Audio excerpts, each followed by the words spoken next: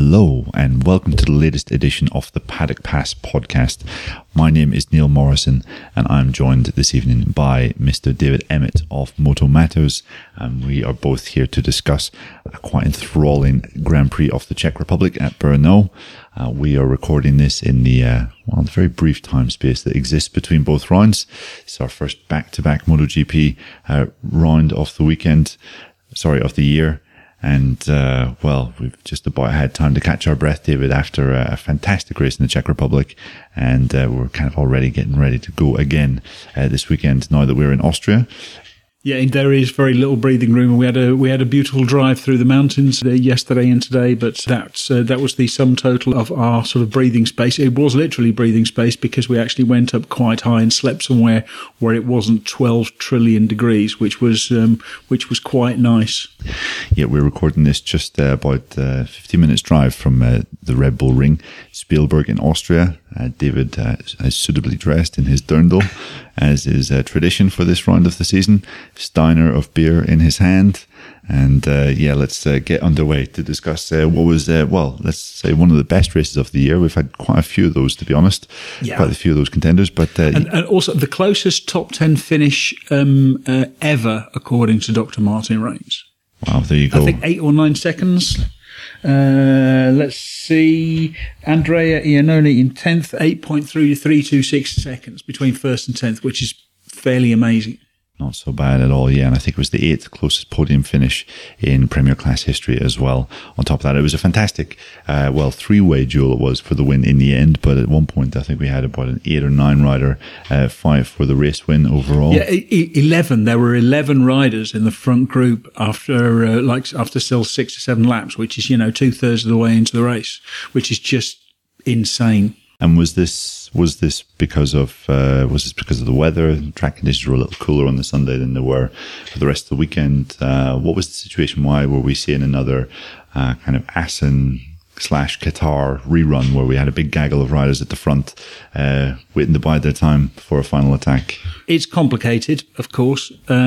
Much the same reason as Assen, really. I mean, first of all, you've got the track. The track is wide and it features a lot of places where corners come back. So, it's left and then right or right and then left. That makes it really difficult to actually escape. Riders can stick together for a long time. There's lots of different lines through the corners. The circuit, unless you are really terribly down on horsepower, you're not going to do you're not going to go too wrong, and you can find a way to be faster, Brno. Then, of course, the Michelin tyres have brought everything together. The technical regulations have brought everything together. MotoGP is just a lot closer than it was nowadays. And we had what was it? 3 days of dry practice, which made a big difference. Even though it was absolutely scorching hot, I think we had track temperatures of the low 50 degrees centigrade during the weekend. Yeah, now on Saturday we looked at the free practice times, and it looked like Marc Marquez was in a class of his own, basically, head and shoulders above the rest. But not even he, the man that leads the championship by a considerable margin, had an answer for the 2 Ducatis come Sunday afternoon. Why was that? Why were Ducati so superior when a day before it looked like both Dovizioso and Lorenzo were maybe a little bit in arrears of the main Honda? I think the simple answer is acceleration up the hill. The Ducati is simply the best bike with mechanical grip. It's all about mechanical grip. That bike has absolutely tons of mechanical grip and also tons of horsepower. So they were getting out of turn 10 at the bottom of the hill better, which meant they were getting up the hill better, carrying more speed up there. And that made them just impossible to overtake for Marquez. It was really difficult for him to get anywhere near. On the Monday at the test afterwards, he was still sort of a bit bitter about that. He really wanted to win, and he felt he could have been faster. But the trouble was, every time they'd get out of the corner, then the Ducatis would just accelerate away from him. There was nothing he could do. He could never really get close enough to make a clean pass on them, and so he just got stuck there. And also, I mean, I wonder there was a little bit of a spat between Andrea Dovizioso and Jorge Lorenzo. I shall let you explain about that. But both of them were riding really, really well. Lorenzo was riding exceptionally well. The Ducati bought a new aerodynamic fairing, which helped a little bit. Gave him a little bit more of those sort of anti-wheelie, and also because it had sort of smaller side parts. It's a little bit easier to go from side to side. Because the large sort of side ducts is what make the bike difficult to flick from one side to another. And Dovizioso was riding really well. Dovizioso got his tyre sorted. He understood his tyre. Lorenzo was riding outstandingly. And this was the first ever Ducati 1-2 at Brno, and the first win since Casey Stoner in 2007. So, they were just really difficult to beat. In the first time in MotoGP history that Ducati has scored 1-2s on more than one occasion in one single season. So I think that goes to show you that the current Desmos Adichie machine is really probably the best Ducati there's ever been in MotoGP. Yeah, absolutely. And the most complete, absolutely. It's definitely the most complete motorcycle. And two of the best motorcycle racers in the world, although Jorge Lorenzo doesn't really think that, or that's certainly what he told the Spanish press, right, Neil? Yeah, there was tensions were heightened somewhat. I mean, if you have the chance to observe both Lorenzo and Dovizioso up close during the race weekend, one of the more fun parts of MotoGP race weekend is going to Ducati hospitality for the rider debriefs on a Friday or Saturday, and there's a very narrow line in which you can leave the stage where the riders give the debriefs and where the rider is waiting for the debrief. And usually whenever Dovizioso finishes, or maybe it's Lorenzo finishes, he has to walk up this narrow line and then pass. And it's literally sort of, two people wide sort of thing. In a typical feat of brilliant Italian organisation, it takes sort of about 10 minutes just to get journalists in and out of the seats to actually sit down and listen to the debriefs. But they really, you have to squeeze in and squeeze past. Even slim MotoGP riders have to squeeze past each other, and there's a lot of not looking at each other. Yes, it does always appear very, very tense, and neither rider ever even so much as acknowledges the other one. So, and that's been happening pretty much all year. So it's clear that both of the guys really don't like one another. Dovizioso gave an interview to Spanish media outlet Marca on the Wednesday, I think it was, before Brno, in which he was quite critical of Lorenzo, saying Ducati basically hadn't hired him to only score 2 victories, criticised his technique, said that it didn't really fit with Ducati's working method. Lorenzo was then asked about this on Thursday, and he just unleashed a bit of a tirade against Dovizioso.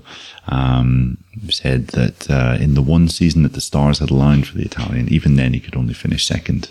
And he said that, basically he's quite lucky because he doesn't have the talent of him, of Rossi, of Marquez, and he doesn't even have the talent of Simoncelli or Stoner, and they're not around anymore. So if they were around, he would probably only be like 6th or 7th most race weekends. So this was kind of the backdrop to the kind of infighting going on Ducati during the weekend. And then it just so happened that both of those guys were fighting at the front on Sunday.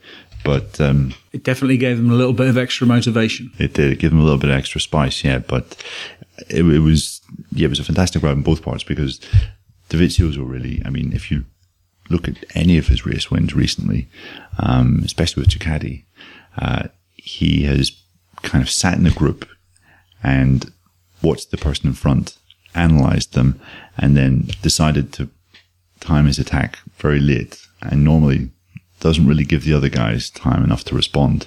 Whereas this was quite different, because he went to the front quite early, and then he was the one that was controlling the pace. And you could see that he was able to up his pace by half a second a lap if needed, or slow it.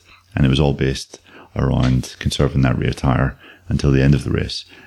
So that was really clever. And then I thought what Lorenzo did was also great, because he was at one point, I think, fighting up at the front. He dropped back a little bit into the hands of Rossi and Crutchlow. Yeah, he was back around 5th or 6th place. Yeah, you kind of thought that his race was maybe, his chances of the win was deteriorating. And then the final attack was really something to behold. And he was the guy that set the fastest lap the last time around and basically outfought Marquez.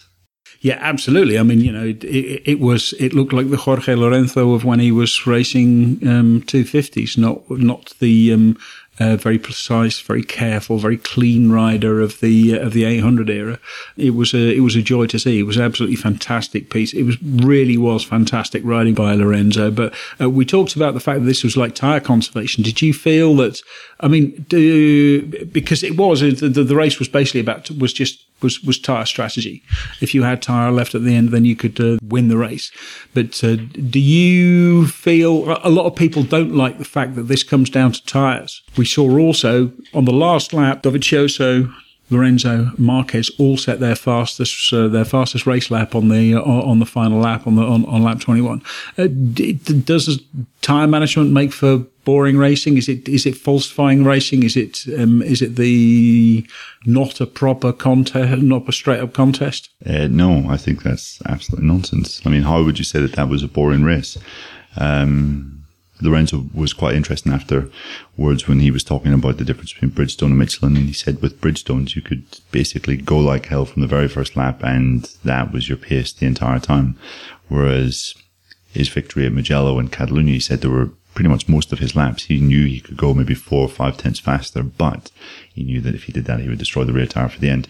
And I think the Michelin, so their tyre allocation, also their rear tyre has been so key to a lot of the great races that we've seen across the last 24 months, which people are slightly hesitant to break away because they know if they do go too hard too soon, then they'll burn the rear tyre up.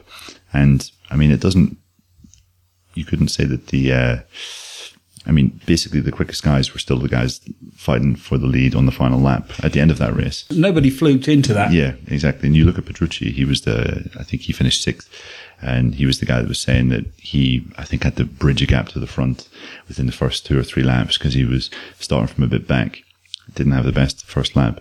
And in those 3 or 4 laps, he went really hard, put it all in, and he said that basically cost him at the end. So was the fact that Dovizioso was controlling the pace and saving his rear tyre, that was absolutely pivotal to the fact that he was able to be as fast as he was in the last lap. And it's part of racing. And it's part of racing, exactly. You have to use your mind. And we would say that, Dovizioso's as smart as they come. Yeah.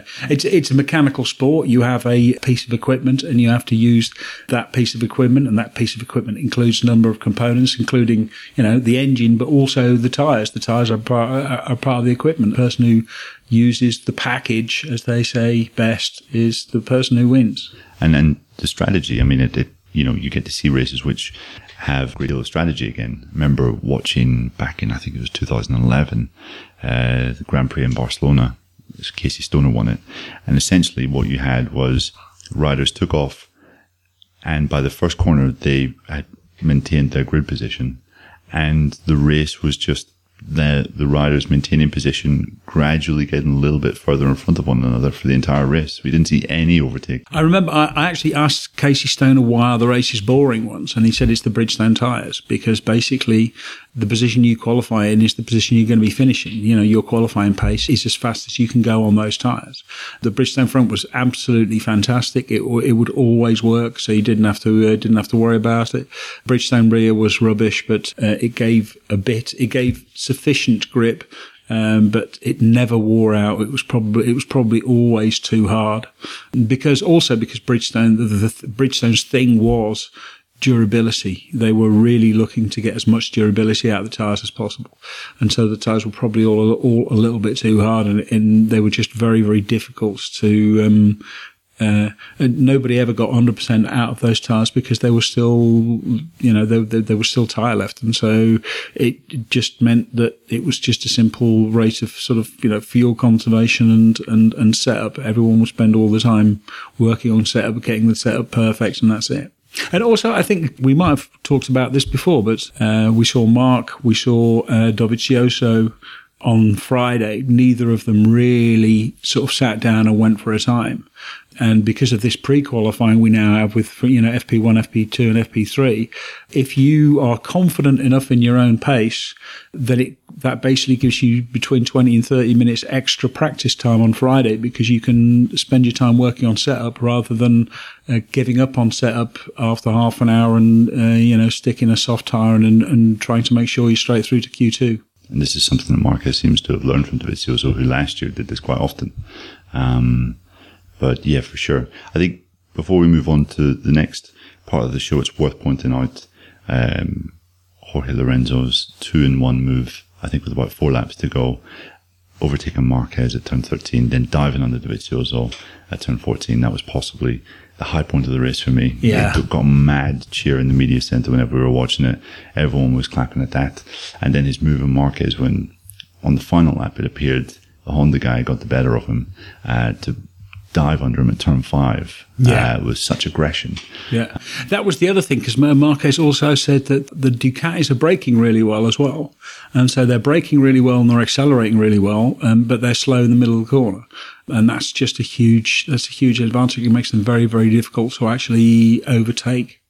Yes, and next up Austria, with lots of heavy braking and heavy accelerating, and it is difficult to see anyone other than those two guys emerging triumphant.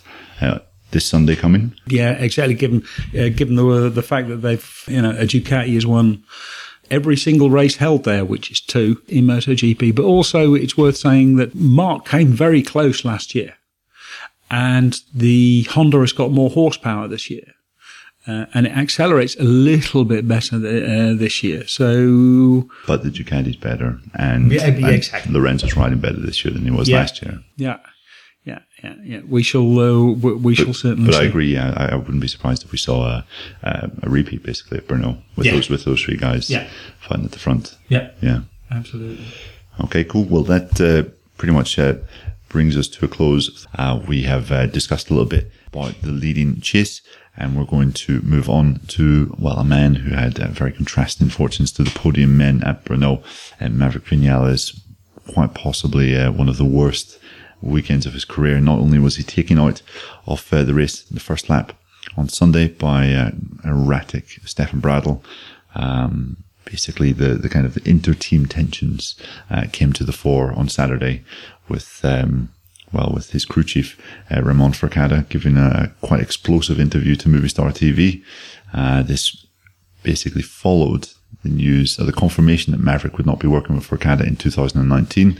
He was going to be replacing him with Esteban Garcia, who's currently in Bradley Smith's corner in KTM. There have been several hints that Forcada and Vinales hadn't really been seeing eye to eye for some time now. About a year. Yeah. And he's hinted at this previously. Yeah. Was it Le Mans? Yeah, well, Le Mans, he was basically saying that he was critical of his team, but I think halfway through last year he was kind of saying that he wasn't being allowed to go in the direction that he wanted to, and his team were taking him places that he didn't necessarily want to go. Forcada, obviously, a wily campaigner, very experienced, 3 times a world champion with Jorge Lorenzo, another fiery character like Vinales himself. Absolutely. And he didn't necessarily take so well to hearing this news. He then after confirmation came through, after he was notified by Yamaha, Forcada gave an interview to Movistar TV on Friday, which was aired on Saturday. He said that his rider had notified him that they wouldn't be working together anymore. He actually cast doubt on whether they would finish the season together. And then FP3, it all went a bit tits up. And wrong strategy pushed Maverick outside of the top 10. He came back into the garage afterwards, and David, you were down a pit lane at that time. What did you see? Well, I didn't see him actually come back in, but I did see him sit down in his chair, put his sunglasses on and stare terminally at the screen. He didn't say a word to Forcada. Apparently the problem was that Vinales wanted to go out and take 2 soft tyres, try 2 runs on 2 soft tyres at the end of FP3 to make sure that he'd go through to Q2. What happened was Forcada didn't want to do that. Forcada said, no, we'll go out with 1 set of just do, a run on one set of soft tyres and you'll be fine, because that's what Valentino Rossi's going to do. Valentino Rossi changed his mind, went out on a set of soft tyres, came back in, put in another soft tyre, and banged in a pretty quick time to make sure that he was straight through to Q2. Session. Yeah, exactly.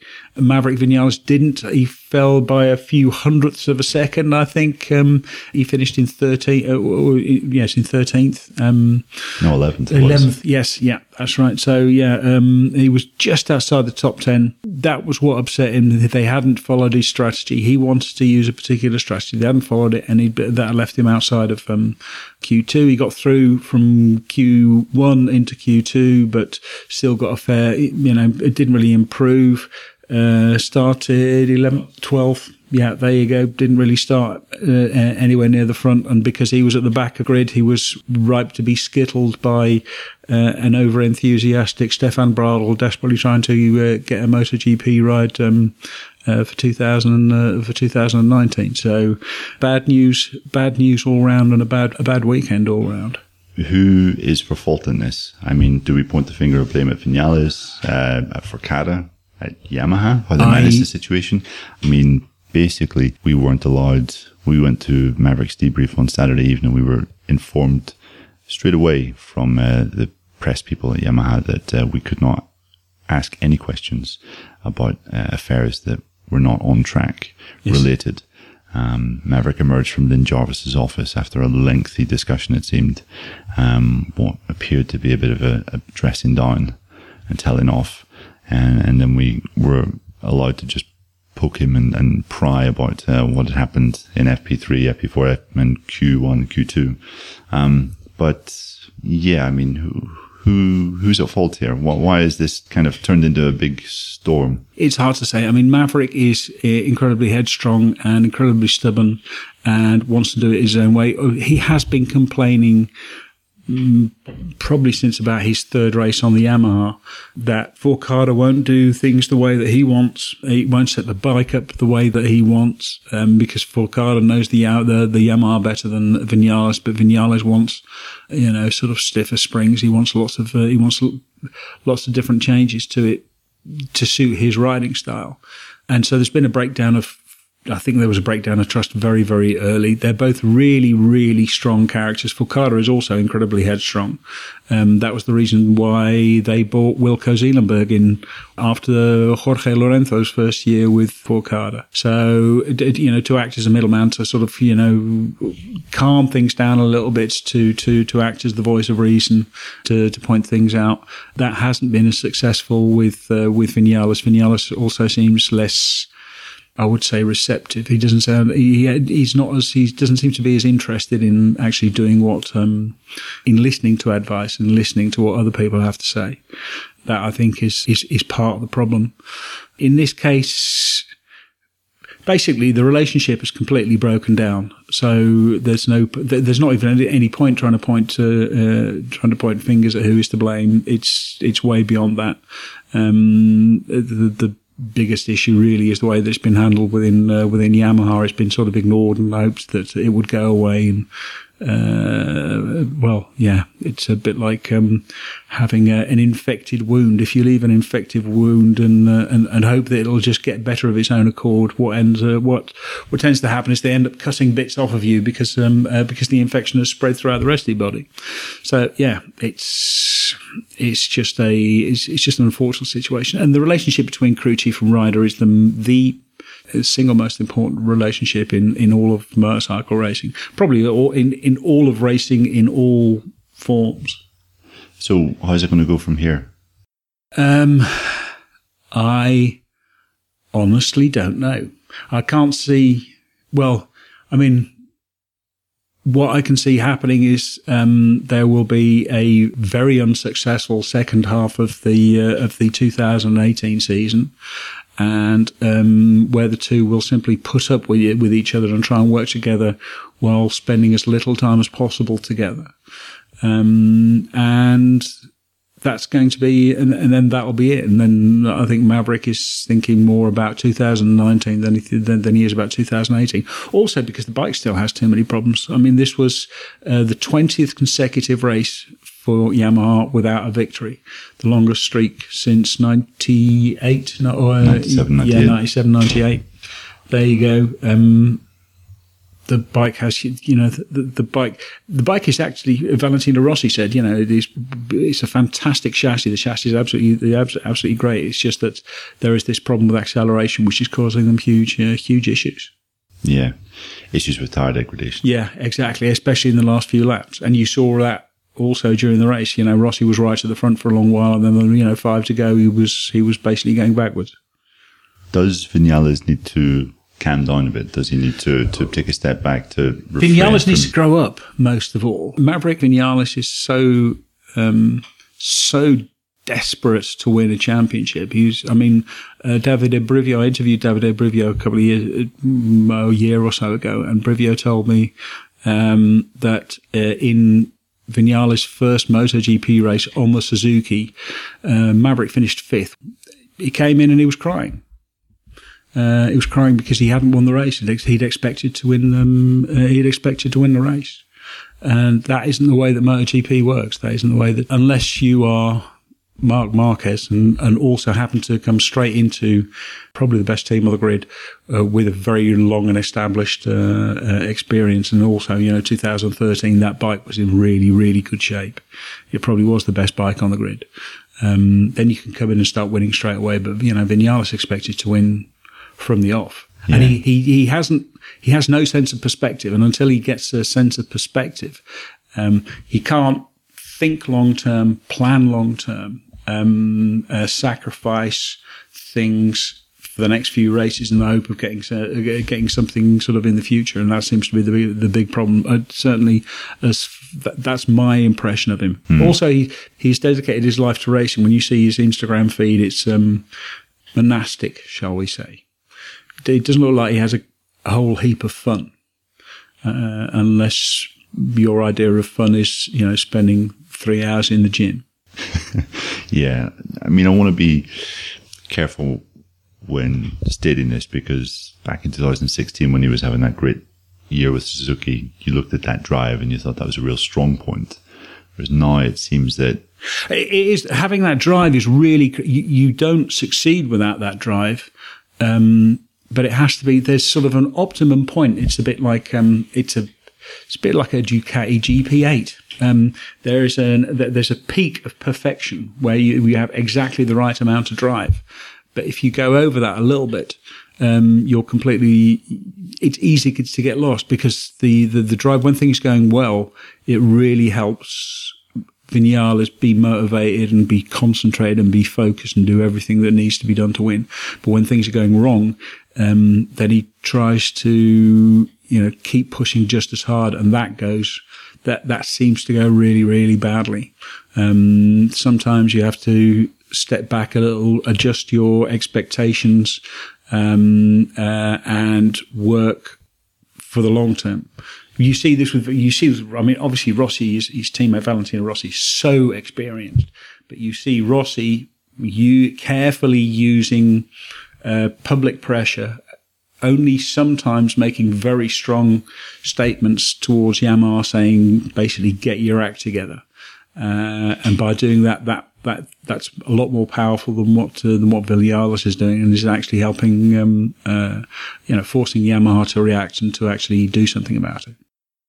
I feel with Vinales, it seems a wee bit rich that so much criticism is directed towards Yamaha, when it seems this year a lot of his difficulties stem from his own issues.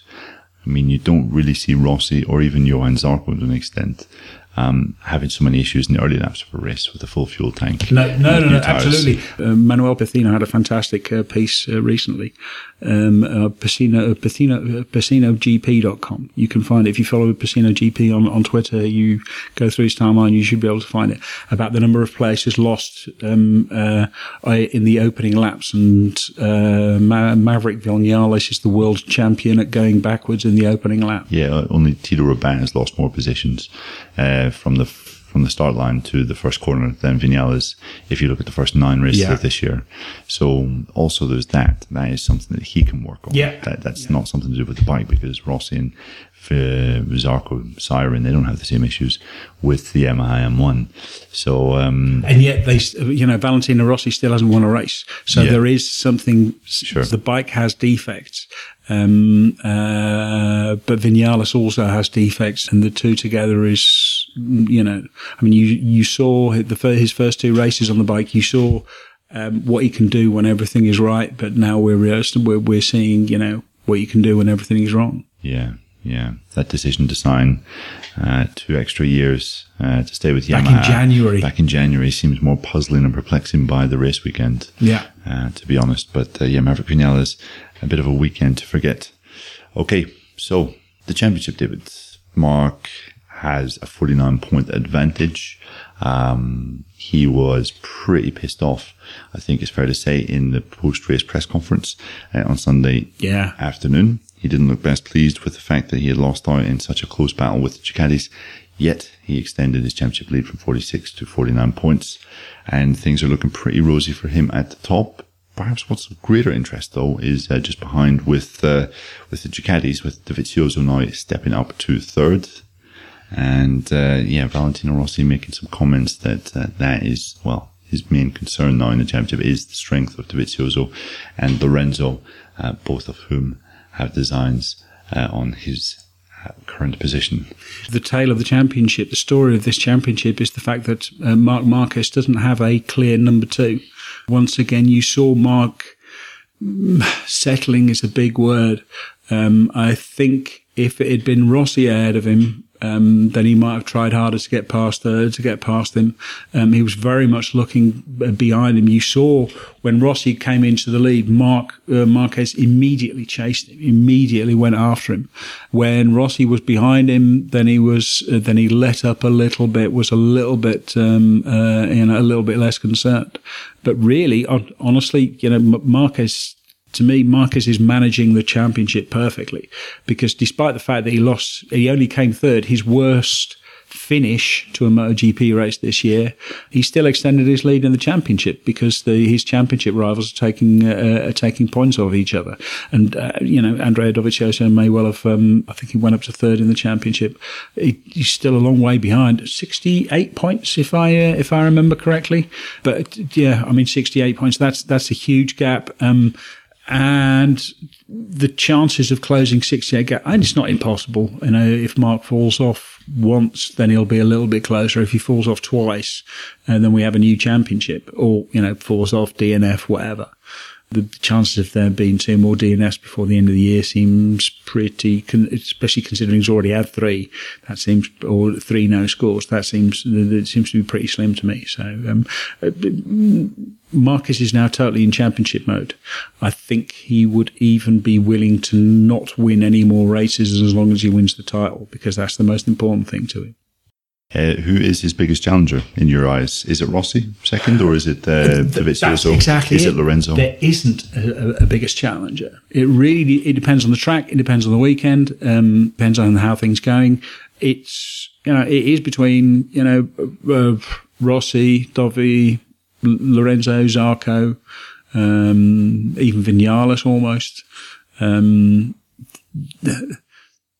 The reason that Marquez has such a huge lead in the championship is because the rest of the people fighting him are all sort of squabbling. It reminds me a little bit of the Tour de France, to use an analogy. The Sky team is so incredibly strong, also because the other teams are all fighting each other instead of ganging up against Sky. I don't think it would be possible for everyone to gang up on Marc Marquez somehow, because they all have their own interests. So basically this is just about managing the championship and strategy. And we've seen through the years that Marquez, and especially his team, are brilliant at strategy. So what you're saying essentially is that at the age of 25, he's going to be a 7-time world champion, with 5 of those coming in the Premier class. Quite unprecedented numbers for someone of his age. That is pretty much what I'm saying. Then again, I'm also saying I find it difficult to see who's going to beat him next year, unless Yamaha come with a really much better engine and much better electronics. Then it's going to be hard to stop him. Ducati would have to really radically improve their bike as well. Lorenzo would really have to take to the Honda like a duck to water. I think our best hope for 2019 is that Lorenzo gets on really well with the Honda and can start beating Marquez regularly, because then we might have more riders in the championship. But right now, Marc Marquez is the best rider in the world at the moment, and there isn't anyone who can match him consistently. There are lots of riders who can beat him on the day, which is great, makes for fantastic racing, but no one can beat him week in, week out, or finish ahead of him week in, week out. I just keep looking back to Dovizioso's crash at Jerez that could have been avoided, and then I keep looking back to his crash at Le Mans, which could have been easily avoided as well. And you think there's 45 points that Dovizioso could have scored, and with those 45 points, he would be within one race win of Marquez, and then going into the second half of the championship, which really does seem to favour. Well, it features a lot of tracks. But who do you fancy? Who do you think is better under pressure? I mean, if you've got we'd have a close championship fight at least. We would have a close champion. Well, we'd have a close championship fight, but it would be a bit like what they used to say about playing Germany at football. Football is a game of 90 minutes, and in the end, Germany wins on penalties. This would be 19 races. Championship would be really close, but in the end, Marc Marquez will win by an indeterminate number of points. The unfortunate thing at the moment is that Marquez is going to wrap it up so incredibly early. It's probably going to be Thailand, maybe Motegi. Well, Thailand is early. It's going to be Motegi or Phillip Island that he's going to win the championship at the rate that he's going, unless something dramatic happens. Cycling and football analogies all in one segment. And I don't even like football. What more could you want in a podcast? Yes, okay, so the championship, I think we knew that before the summer break. Marquez is to lose, for sure. Looking at a few news segments. We obviously had the post-race test at Brno on the Monday. We saw some interesting things there. Marc Marquez had 4 bikes in his Repsol Honda garage. He was also the quickest man off the day. We saw Ducati's pretty strong. Johan Zarco finished second. Valentino Rossi had a new fairing to test. Yeah, didn't quite have the updates that he had hoped for. We expected. I think that they did have some electronic updates and a few bits and pieces on the chassis, which should help in the long term. But again, the fantastic thing about motorcycles is there isn't a single solution. It's an incredibly complicated jigsaw puzzle, and you have to put all of the pieces together in the right way to get the best out of it. And so, the impression I got was that Yamaha have found some pieces which they think they can put in there, but they have to figure out the best way to do that. That means that it's not going to be here, but you'd have to say Silverstone, that's got to be a good Yamaha track. You would think that they would be trying to get sort of all of the pieces in place. The Japanese engineers will be sitting there trying to figure it all out and put it together there, so that they've got something for Silverstone, so that they can prevent that 20-second sort of straight race loss. Yes, Marquez, I think, had an early 2019 prototype, as well as, another sort of new bike with the 2018 engine, aimed at giving him a little bit more braking prowess, which he says he's lost a little bit with this bike. He said obviously the engine's stronger, the acceleration's better, electronics are better than what happened last year, but he has complained a little bit at some race weekends this year that it's just not quite as good on the front end as previous models. It can't be as fierce with the front brake. Also said he'd been trying to work out, really get to the bottom of the fact. Basically, the Honda riders, him and Crutchlow always have to use the hardest available front tire, whereas Ducati sometimes can use soft. Yamaha's can kind of vary between the 3 front compounds in the allocation.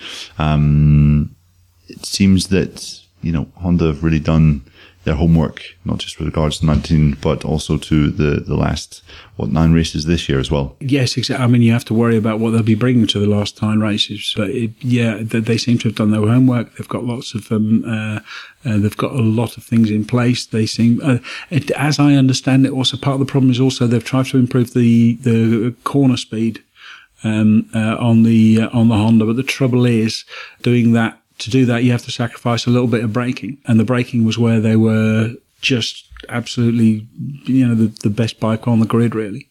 So it's difficult.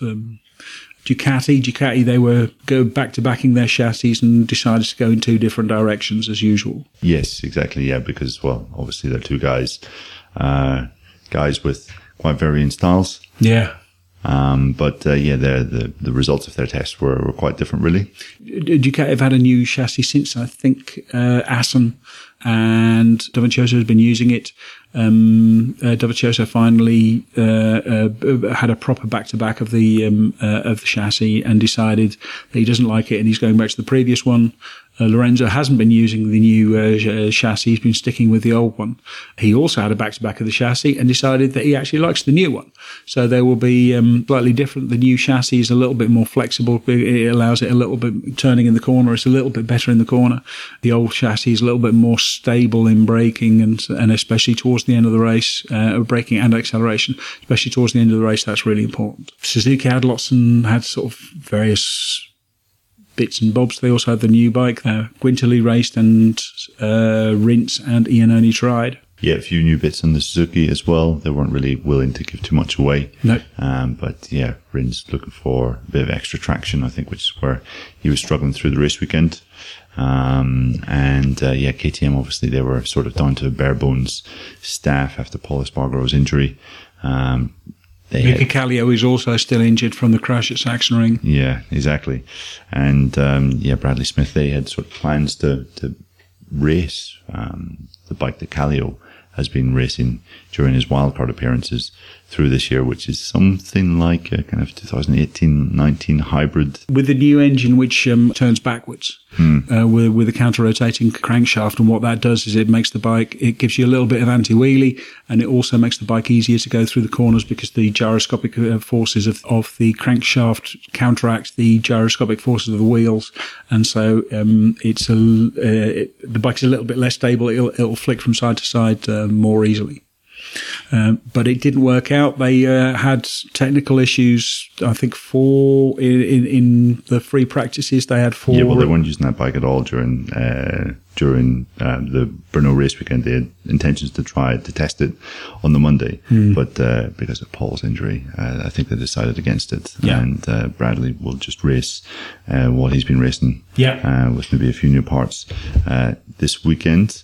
So they did try. Bradley used the new engine, but only during practice. What Kallio's been using, though. Oh, yeah. Well, yes. The one which Kallio used at Jerez is the one. Really? It's the same engine that Kallio. Yes. If you look on the engine list, all of a sudden, Bradley Smith takes 2 new engines. And the only time that you take 2 new engines is when you want to have 2 identical engines, and the engine has changed. So they definitely use that engine, but it still has issues. And because it still has issues, it's still not completely tested. It's a big job getting the engine turned the other direction. It has effects all the way through the machine. One of the things, speaking of the test, one of the big things, pieces of news to come out was, I think, the test teams, all of the changes to the test teams. Yamaha confirmed that they're going to have a European test team. Yes, Yamaha confirmed that. That's something that Rossi's been pushing for quite some time. We've seen Suzuki adopt this approach basically this year with Sylvain Guintoli as basically a full-time test rider, with Tom O'Kane as his crew chief, and that's been paying real dividends. We've seen it with Honda, also with Steph Bradl, and the work that he's been doing, and it seems that Yamaha is going to follow suit, which basically means that all of the factories, bar Aprilia, have confirmed that they will have testing for next year, and even Aprilia, I think, are going to do their utmost to ensure that they can have a strong kind of MotoGP level rider to test away from the track. Yeah, and the names of riders are interesting, being linked to all of these test roles. Yamaha, it seems Jonas Folger is high on their wish list. Also Aprilia, well, obviously they've made no secret of wanting Scott Redding. KTM, we heard over the weekend, or confirmation that basically they've been chasing Dani Pedrosa now for about 2 months. I heard that they basically offered double what Honda have to make him their test rider. Honda have made an offer also to make Pedrosa their test rider for 2019. Yeah, I mean, that's proper luxury. That's a really luxury. One of the results of all of this cost cutting, you've got spec electronics, you've got spec tyres, there's limited spending on suspension parts, for example. The budget is there. The budget is the budget, and teams are going to, or factories are going to spend whatever budget they can get out of their boards. And just because rules have changed to make racing cheaper, that doesn't mean that the racing department wants to spend any less money. So they will just spend it on something else. And now what they're spending it on is test riders. And in a sport where the last detail counts, that's where it's going. Yeah, and also test riders. If you have a full European-based testing, that can take quite a lot of the workload off the existing squad. Alicia Spargo was talking about this quite a lot this year. He said that basically, rather than his guys going directly from the Italian Grand Prix to go and test for 3 days in the Grand Prix of Catalunya, and then go to a race weekend basically with, 2 or 3 days at home in between, a testing team can basically do that, can pick up those responsibilities, and gives everyone a bit more time away from the track to breathe and disconnect, because in the first part of the year it's relentless, really, the schedule, from February all the way through to the middle of July. And even this year there hasn't been a summer break. Yes, it's also, I think, about managing your staff and making sure that they're still refreshed and fully motivated coming to each race weekend, taking the workload off and making sure that it's there's a decent balance there as well. Yeah, and if it's tough this year, it's going to be even worse next year, because there's talk of there being 20 races. Yes, exactly. We're apparently going to Mexico. That is going to be on the provisional calendar next year, the same circuit that Formula One uses. Let's not beat about the bush. It's a horrible looking track, and one that really doesn't look as though it's fit to host motorcycle racing. Yeah, I mean, honestly, if they can race at that circuit, we can race at Spa as well, or Monaco, or Monaco. Yeah, I mean, it looked more like Northwest. It looked like Macau. Yeah, yes, barriers all the way around, close barriers.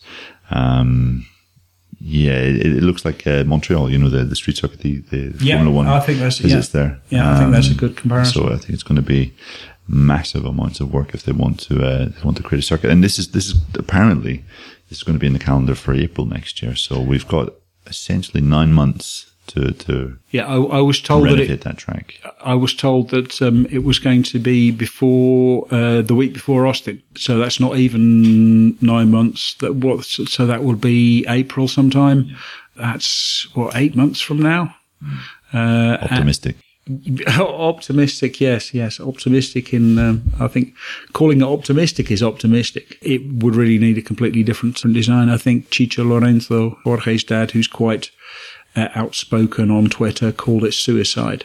Valentino Rossi was not enthusiastic, I think. Yes, him and about every other mortal being in the paddock whenever the news was put to them. Yes, so moving on, winners and losers from last weekend. David, we will end the show with this section. We have one winner apiece, and we'll discuss who we think they are, and then one loser also from last weekend. I will start with you. Age before beauty, as they say. You can go first with this. Who was your big winner from last weekend? Well, I mean, you have to say it's Ducati. You have to say the Ducati are the big winners, because Ducati, they come away from this. They haven't won it since 2007. They've always had difficulties. They get a 1-2. They prove that their bike is really a lot better. Dovizioso is he made a big step in the championship, also a big step in motivation and the team. They really celebrated this victory, this 1-2.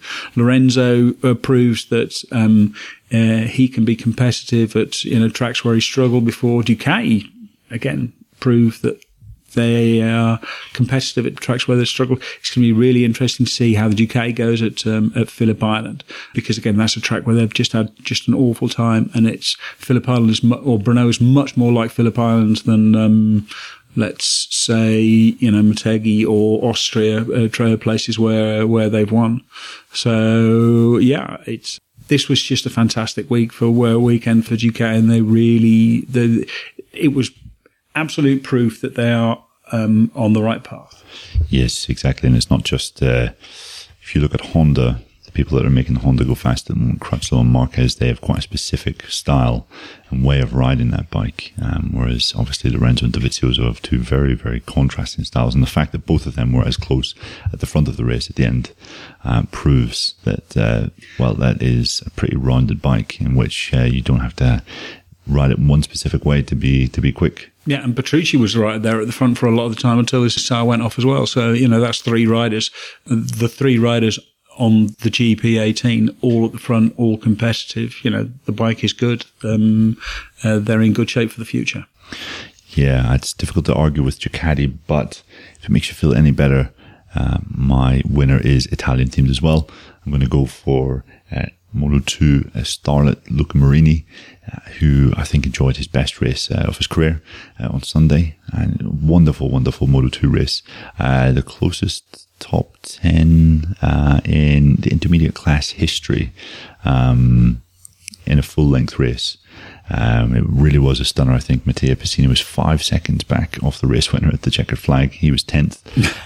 But Marini and Miguel Oliveira really went hammer and tong added at the front of that fight last lap. It was a great four-way scrap, but Marini really suffered from shoulder injuries in the last 2 years. Had a bad crash, I think, at one point last year. Injured his left shoulder. It is dislocated several times since then. He had 2 dislocations, I think, in just over a week in May this year, and that was really holding him back. But we saw Germany just how strong he could be, and don't think we've ever seen Luca ride as aggressively as he did, where he was just putting move after move on Oliveira. And Valentino Rossi said after the race that Oliveira has done about 25 of these races in his career. Such is his experience. Whereas Luca, this is kind of a new thing for him. Great moves. The final part of the last lap, and the fact that he even tried to go around the outside of Oliveira at the last corner, big respect for that. And he just missed out by I'm not sure how much it was, but very, very small margin indeed. I added up the difference in victory in all 3 classes, and it was, I think it was less than 4/10. I think it was a tiny amount. There was just a tenth or two between winners in all 3 classes. It was a fantastic race by Marini. I'm going to pretend that I know what I'm talking about here. I knew he was going to lose at the bottom of the hill because Oliveira took the wide line around the bottom of turn 10. He had better drive up the hill, and drive up the hill, especially in Moto2, where everyone has the same horsepower. That's the key to getting around Brno fast. But Marini rode absolutely brilliantly. It's also great to see Moto2 being sort of thrilling and exciting race again. Yeah, back to 2011. Yeah, exactly. It's back to the way it used to be. Luca Marini. Everyone talks about Marini being Valentino Rossi's brother, and that seems to be it's unfair to put that kind of pressure on him. Luca Marini is a good racer, a really, really good racer in his own right. He's had a few setbacks. He's been in the wrong team a couple of times. Things have not quite gone the right way. He earned his own respect, Luca Marini's respect, in that race at Brno on Sunday. And yeah, that was very impressive. Yeah, it certainly shows that the Sky VR46 Moto2 team will be in capable hands even after Pecco Bagnaia jumps up to MotoGP in 2019. So Marini gets my nod of approval. Surely a first Grand Prix win isn't far away for him. Losers. For me... Other than us. Yes, indeed. Yes. Beck is my theme song. Anyway, my loser, I think it has to be Yamaha, and not so much Yamaha, the factory, as Yamaha, their whole PR situation, their handling of the Vinales situation was exactly the wrong strategy. I think also it's a mistake. When Valentino Rossi split with Jeremy Burgess, he did it exactly right. He did it the way that you're supposed to do it. He went round to see, or he invited Burgess into his motorhome and told him himself. I mean, he did it, and he was very, very angry at the fact that this news had got out. You know, had been leaked by one of his inner circle previously, because he wanted to tell him himself. You know, Vinales didn't tell Forcada. If I was in charge of Yamaha, which thank God I'm not, because they'd be doing an awful lot worse. But if I was in charge of Yamaha, I would have told Vinales, okay, what a new crew chief, go and tell Forcada that you won't be having him next year. And the crisis PR is about transparency, about openness. What they've tried to do is shut everyone down, shut down any discussion of it. All that's meant is that we've all gone away and wrote our own stories based on it, and it's probably generated twice the coverage they would have had if they'd have been open and honest about it, and probably open and honest about it a lot earlier in the year as well. Yeah, it certainly wasn't a good look when they tried to point attention away from, clearly some turmoil behind the scenes there in the Movistar Yamaha camp. Again, difficult to argue with that, but for the sake of argument, I'm going to go with KTM, just because the consequences of this weekend have really, messed up part their home Grand Prix at Austria. They're really important, probably the most important date on KTM's calendar of 2018, and certainly in terms of MotoGP. And it was a rotten Sunday, wasn't it? Because Pol Espargaro crashed in morning warm-up, turn 3, broke his left collarbone, had a pretty heavy impact, and banged himself up quite badly. Then in the race, Bradley Smith was caught out at that same spot on the first lap by Stefan Bradl. Obviously took Maverick Vinales down as well. So not just was the fact that the riders didn't score any points, didn't finish the race, but basically they're going to Spielberg with just Bradley Smith as the one representative. They had intended to bring Mika Kallio there as a test rider. So yes, it's not really good. Michael Leitner said it was probably the worst day of KTM's MotoGP project since it started back in 2015 when they were putting it all together. And yeah, it's got pretty bad. Yeah, I mean, the only thing that I would argue with there is that it wasn't so much the worst weekend, because you have to include the Saxon with Mika Kallio just completely wrecking his knee, and which is putting him out for at least 6 months. So it's hard to argue. KTM did have a disastrous weekend. Also, Bradley Smith gets the new engine, tries it, has technical problems and is forced to withdraw it and race with the old engine. They won't be able to race it in Austria at their home Grand Prix. They've had a lot of setbacks, and this was definitely the worst weekend of the project so far. So I think that pretty much brings our discussion on Brno to an end, David. I think there is not much more to say. No worries. And well, considering the Red Bull Ring is just around the corner. Literally. Yes, exactly. Literally. And also that things kick off tomorrow. We're recording here on Wednesday night. Our duties at the track will kick off tomorrow. Means that we'll be back with another episode of the Paddock Pass podcast within a week, hopefully, of this show being put out. I'd like to thank you, Mr. David Emmett, for appearing on the show once again, and we'd both like to thank you, listener, for taking the time out to listen to the show. Always greatly appreciated. And it's probably around about this time that I should inform you that you should be following us on Twitter. That is at Paddock Pass Pod. You should be following us on Facebook as well. That's facebook.com/Paddock Pass Podcast. And you are listening to our show via one of Apple's podcast streaming devices.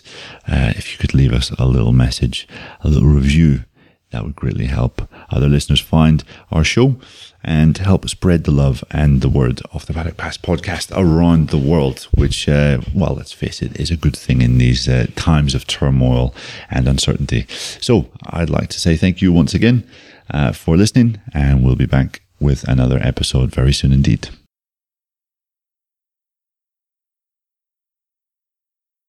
Oh, yeah.